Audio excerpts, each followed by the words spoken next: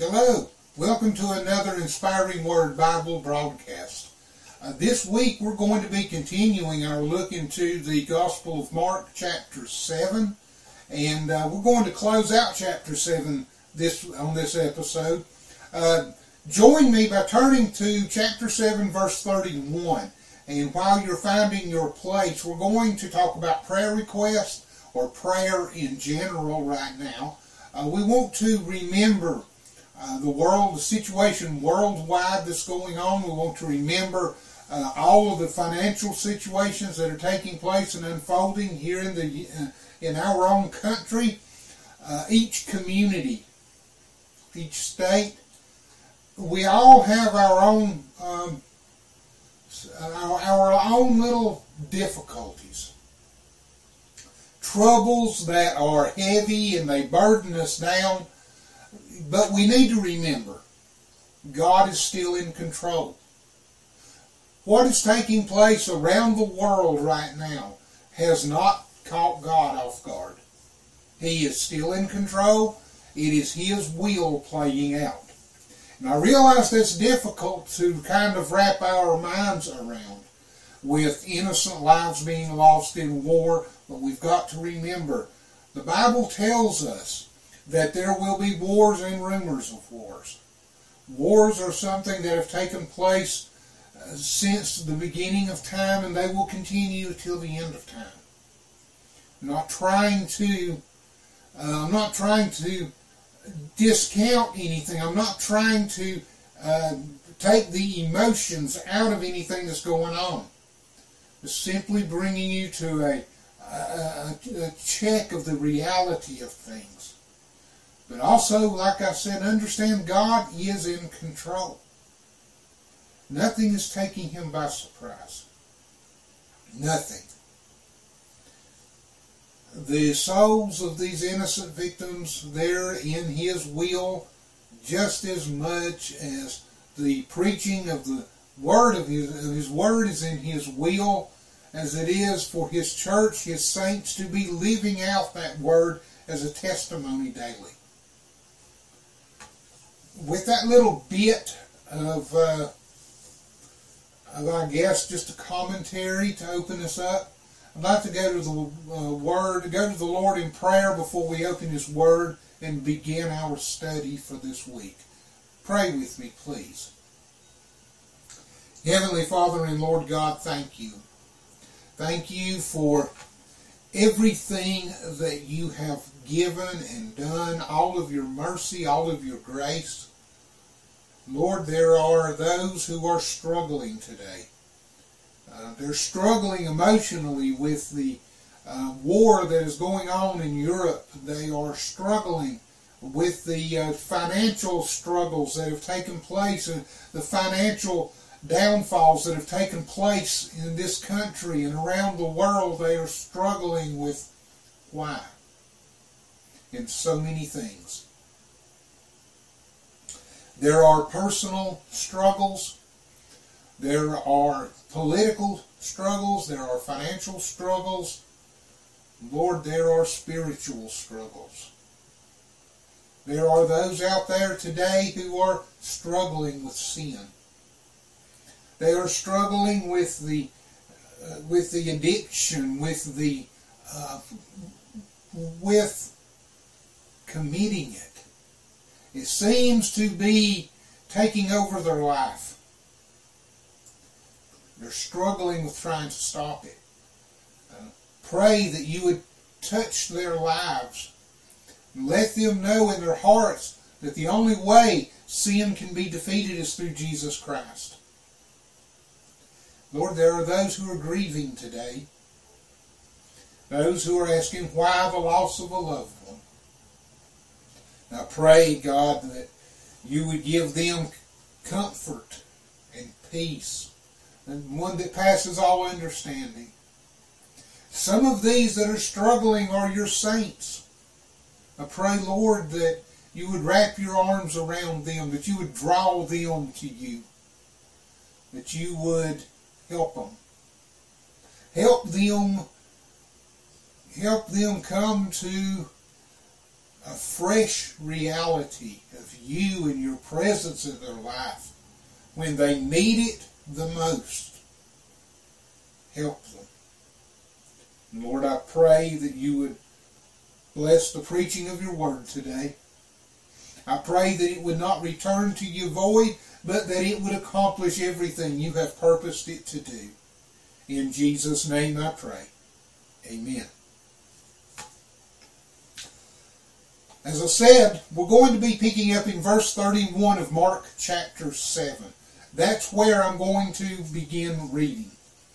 And again, departing from the coast of Tyre and Sidon, he came into the Sea of Galilee, through the midst of the coast of Decapolis, and they bring unto him one that was deaf, and had an impediment in his speech. And they beseech him to put his hand upon him. And he took him aside from the multitude, and put his fingers into his ears, and he spit and touched his tongue. And looking up to the heaven, he sighed and said unto him, Ephphatha, that is, be opened. And straightway his ears were opened, and the string of his tongue was loosed, and he spake plain. And he charged them, he being Jesus, charged them, that they should tell no man. But the more he charged, so much more, the great deal they published it. And were beyond measure astonished, saying, He hath done all things well. He maketh both the deaf to hear and the dumb to speak. Now there is a parallel passage in the Synoptic Gospel of Matthew. Matthew 15, beginning with verse 29. I want to go over and I want to read you Matthew's account. And it is somewhat different. It's not a contrast. It's not a contradiction. But it is somewhat different than than the way Mark has recorded it. Beginning in verse 19, let me make sure I have my notes. Beginning in verse 29, 15 and 29. And Jesus departed from thence, and came nigh unto the Sea of Galilee, and went up into a mountain, and sat there. And great multitudes came unto him, having with them those that were lame, blind, dumb, maimed, and many others, and cast them down at Jesus' feet, and he healed them, insomuch that the multitude wondered. And when they saw the dumb to speak, the maimed to be whole, the lame to walk, the blind to see, and they glorified the God of Israel. So we see from Mark's account, there was more than just this one man present. But from Mark's account, we get a much more detailed presentation of what happened. You see, in Mark's account, Jesus took this one man and he took him aside. That explains why he took him aside. There was a multitude of people there. It says, took him aside from the multitude, so that he didn't make an example of him.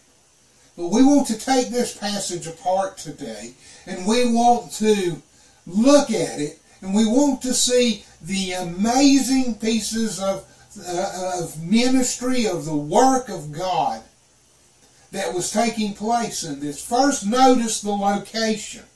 They left Tyre and Sidon, and they headed to Decapolis. He came into the Sea of Galilee, or according to what has some very strong claims, they departed and came through Sidon to the Sea of Galilee. When you look at a map, you can see that much better. From Tyre to Sidon to the Sea of Galilee. The way they are geographically laid out, you see that. It wasn't a short trip again. It wasn't like Jesus just walked across the street or walked across town from one location to another. This was geographically quite a long walk. So they went through this. They proceeded as far north as Sidon. And I'm sure during that time they were taking a rural route as it's laid out, because we don't have any documentation of any ministry taking place there. And Jesus was going where he knew he needed to be, and that was in the area of Decapolis. So he passed through the frontiers. He passed through the rural areas, the undeveloped areas, until he reached Decapolis. Now, Decapolis was a very prominent area. It is a word that represents 10 cities. So Jesus goes from being in the middle of nowhere to being in this very large metropolis-like an area. It was known Rome away from Rome. It was a very large area that he walked into. And he started there, and just as soon as he arrived, people knew him. To the coast of Decapolis, and they bring him to him. So they saw him, they knew him, they recognized him. They had heard the preaching and the teaching of the gospel. We think today about the preaching and the teaching of the gospel, and we think about missionary work. Or we think about the local church and people going to the local church. And while all of that was taking place, there were, in this time frame, there were teachings going on in the synagogues. Jesus' disciples, where he was leaving from one place to another, folks were always, for the sake of our vernacular, they were getting saved everywhere he went. So the preaching and the teaching of the gospel was something that was ongoing before the death, burial, and resurrection of Christ. It was ongoing.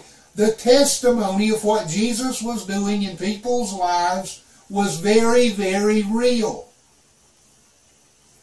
That's why myself and so many like me are always talking to you about spreading the gospel.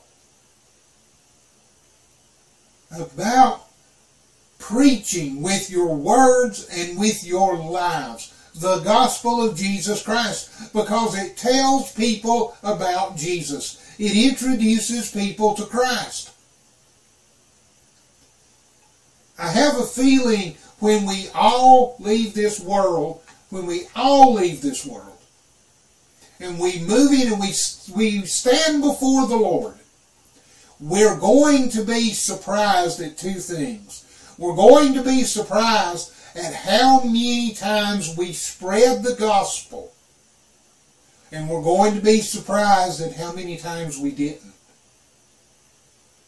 How many times we succeeded in fulfilling the Great Commission, and how many times we failed to when we had so many opportunities. If we want people to hear about Jesus, and if we want people to come to him, if we want folks to bring others to him, we have to be willing and ready to share Jesus. And as I said before, it doesn't have to be some long, drawn out, big, elaborate message. Most of the time, the gospel is communicated one-on-one. And most of the time, it's done without planning. Most of the time, we're standing in front of someone else, and the door opens by the Holy Spirit to begin talking to someone about what Jesus has done in your life and how Jesus has affected things in your life. Your personal testimony, your personal account, your personal witness of Jesus Christ. And it is in those moments where the seed is planted for someone somewhere down the road, by the grace of God, to hear the preaching of the gospel. And from that preaching, the Holy Spirit calls that person to salvation. And maybe at that moment, when you're sharing your testimony, maybe at that moment, you have an opportunity to extend Jesus to someone through salvation. There's no greater blessing and no more humbling of an event in life than for the Holy Spirit to open up somebody's heart and for you to invite them to accept Jesus and they accept it. It is an amazing feat to see God do that, make that work in someone's life, and to see Him use you in the process.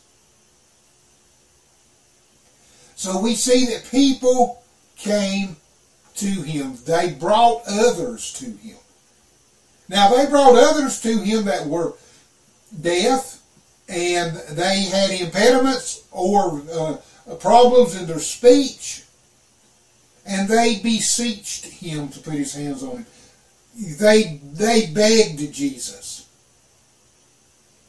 to heal this man. Apparently, there were a lot of people who loved this one individual, because there was a multitude. Remember from Matthew's account, there was a large group of people there. And out of that large group, there were many of them that Christ would eventually and would go on to heal. But this one man,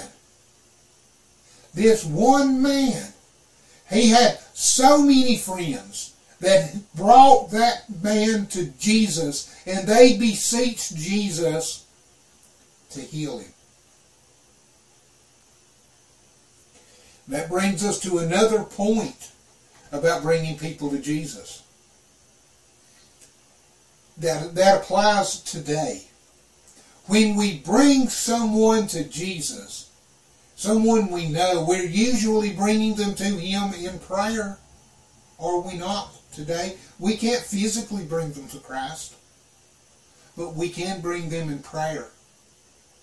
So it would be the same thing today as to say that this man had a lot of people praying for him and beseeching Christ.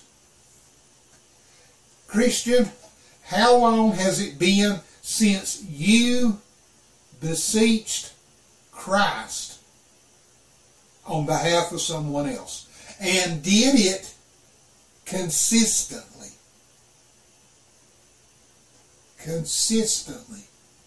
And did it with a proper heart. You see, these people that brought this man to Christ, they didn't just take him by the hand, lead him up there and say, okay, here's Jesus, and they left him and went on their way. No, they took him up there and they stayed with him and they beseeched Jesus on behalf of this man. He couldn't hear Christ. He could see him, but he couldn't hear him, and he couldn't speak with him. The people that we are tasked with praying for today are people that have yet to hear Christ. They have yet to hear the calling and have the touch of Christ on their heart. And they have yet to have the ability to talk with Him. You see, to have the voice today, spiritually speaking, yes, everyone would have the voice, either physically or spiritually, to call out to Christ. But they would have an impediment of speech because spiritually they would have no desire. They would have no want to. Dear saint, when you're praying for someone, or you're beseeching the Lord on someone's behalf, is your heart really genuine that you want the Lord to move in their life? Is it something that you're doing out of a conviction for them, or is it something you're doing for yourself just so you can convince yourself that you've done it? To make yourself feel better. Is it a selfish motivation, or is it something that is genuine because there is a soul that does not know Jesus or has been separated from Jesus, and you want them brought to Him either through saving grace or through reconciliation grace? Whatever it may be, you're wanting grace in their heart and in their life, and you want to see faith move in their life and change them. That is a challenge for the church. It goes back to what I was talking about earlier with the witness and the testimony and the introducing people to Jesus. Do we really have a heart and a hunger to spread Jesus? We should. We should. Not because there's anything in it for us, because there is nothing in it for us. If we're thinking about what I can get, what I can do, if we're thinking about what it means for me, or how it's going to lift me up in God's eyes or in someone else's eyes, then we are selfish. And really, there is a very real reason and a very real probability that God's not going to act on anyone's behalf or through anyone, because there isn't a vessel there that He can work through. We are the vessels that God uses to spread the gospel of Jesus Christ. The saints are. And He expects us to have a heart to do that. He expects us to hunger and to feel for the lost and those who are spiritually dying just as much as He does. And you know what? We don't save anyone. We present the gospel. We present the way to salvation. But it is God, through the Holy Spirit, that calls people to salvation. It is. We beseech people. We beseech the Lord on behalf of people. And then we see the Lord come to them and call them through the Holy Spirit. And He took him aside in verse 33, and He put His fingers into his ear and spit and touched the tongue. And looking up to the heavens, He sighed, and He said to him, Ephphatha, that is, be opened. See, we have here the physical things that Jesus done to do the physical healing on this man. And then He looked up to heaven and He sighed. Now that sigh, in verse 34, that moment that He sighed, it is not a sigh of frustration or disgust or a sigh of being burdened like we might do today. No. No, it is a sigh of Jesus seeing the burdens of this man be lifted and loosed from him so that his life can begin afresh and new. And he said that word, Ephphatha. It is an Aramaic word, and it means exactly what it says here in the Bible, be opened. His ears were opened. His voice was opened. And straightway, or immediately, the string of his tongue was loosed, and it was released, and he spake plain. Here in this picture, we see the hand of the Lord freeing someone, and things happened immediately. There was no physical therapy. There was no speech therapy.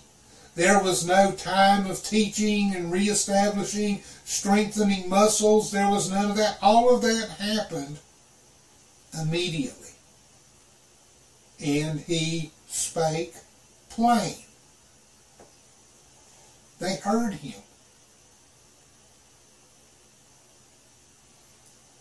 When Jesus says into a person's life, Ephphatha, things change immediately.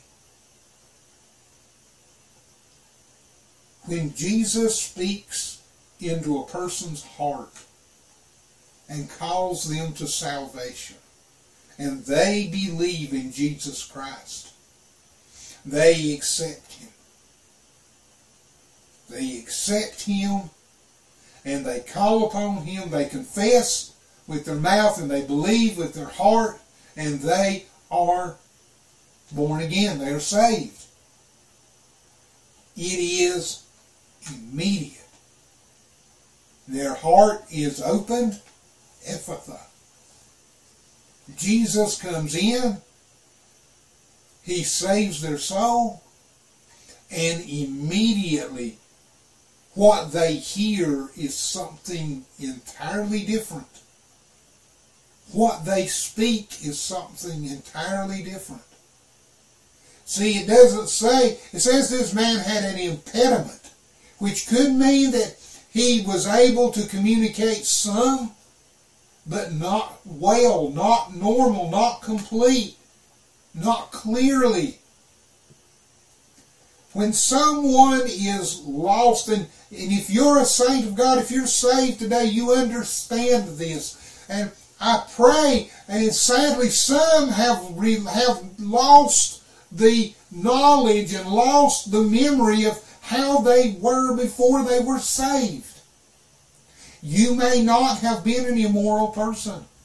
You may not have been a thief, or you may not have been any of these other things that we hear so many people talk about. But understand this, you were lost and on your way to a devil's hell until Jesus Christ said, Ephphatha, to your heart, and opened it up, and you believed and you invited him in.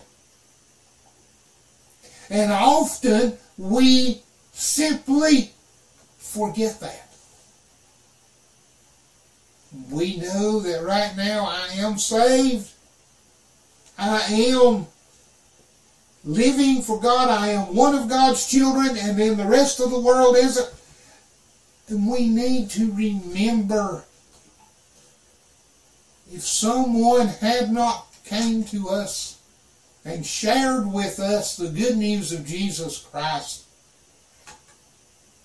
Jesus could not have said Ephphatha to our heart, and could not have came in when we invited him, when we believed in him.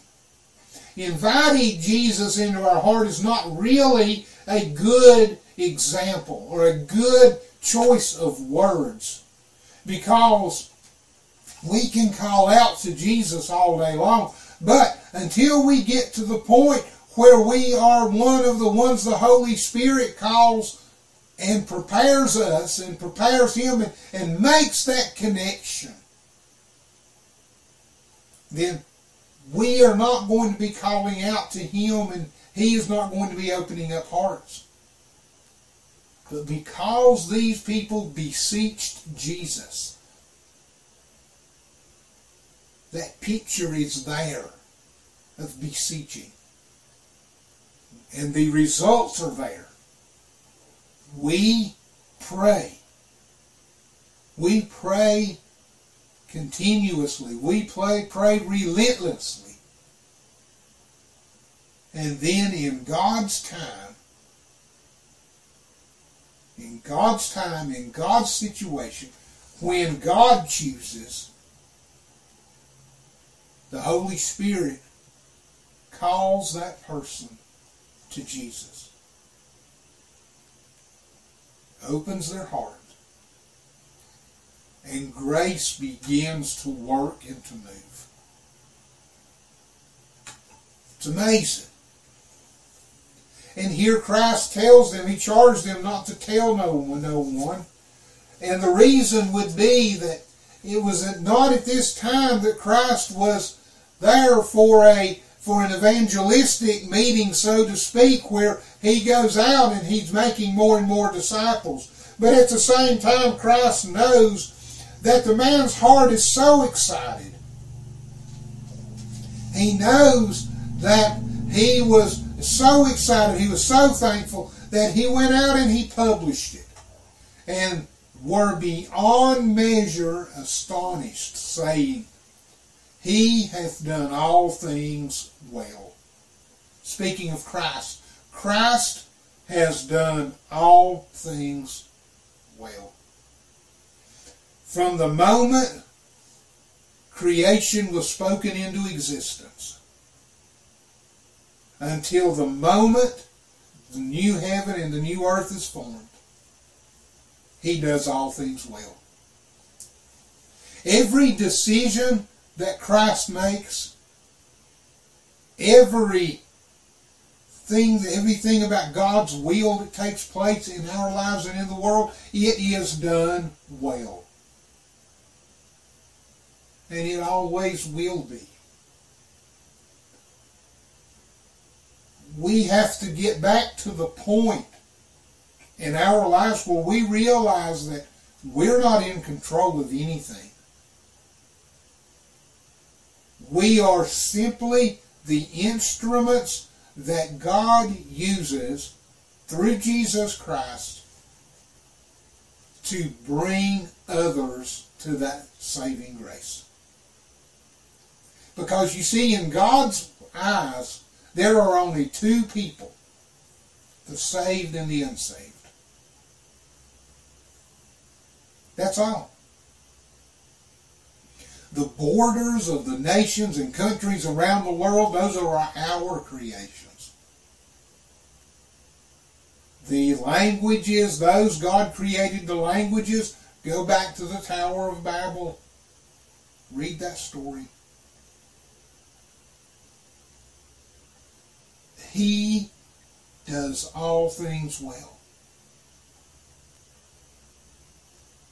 It is He who maketh both the deaf to hear and the dumb to speak. It is He, the Lord. The Lord makes these things happen. We are in a place where He expects us to be vessels He can work through, church.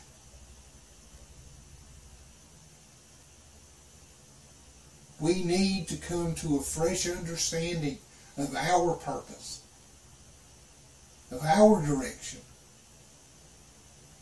of our place in His kingdom, in His will,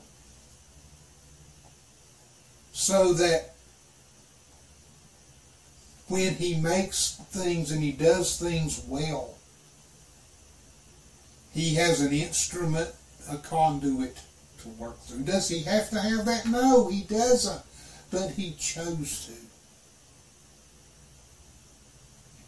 He doesn't have to have us, but he chose to. And since he chose to have us, isn't it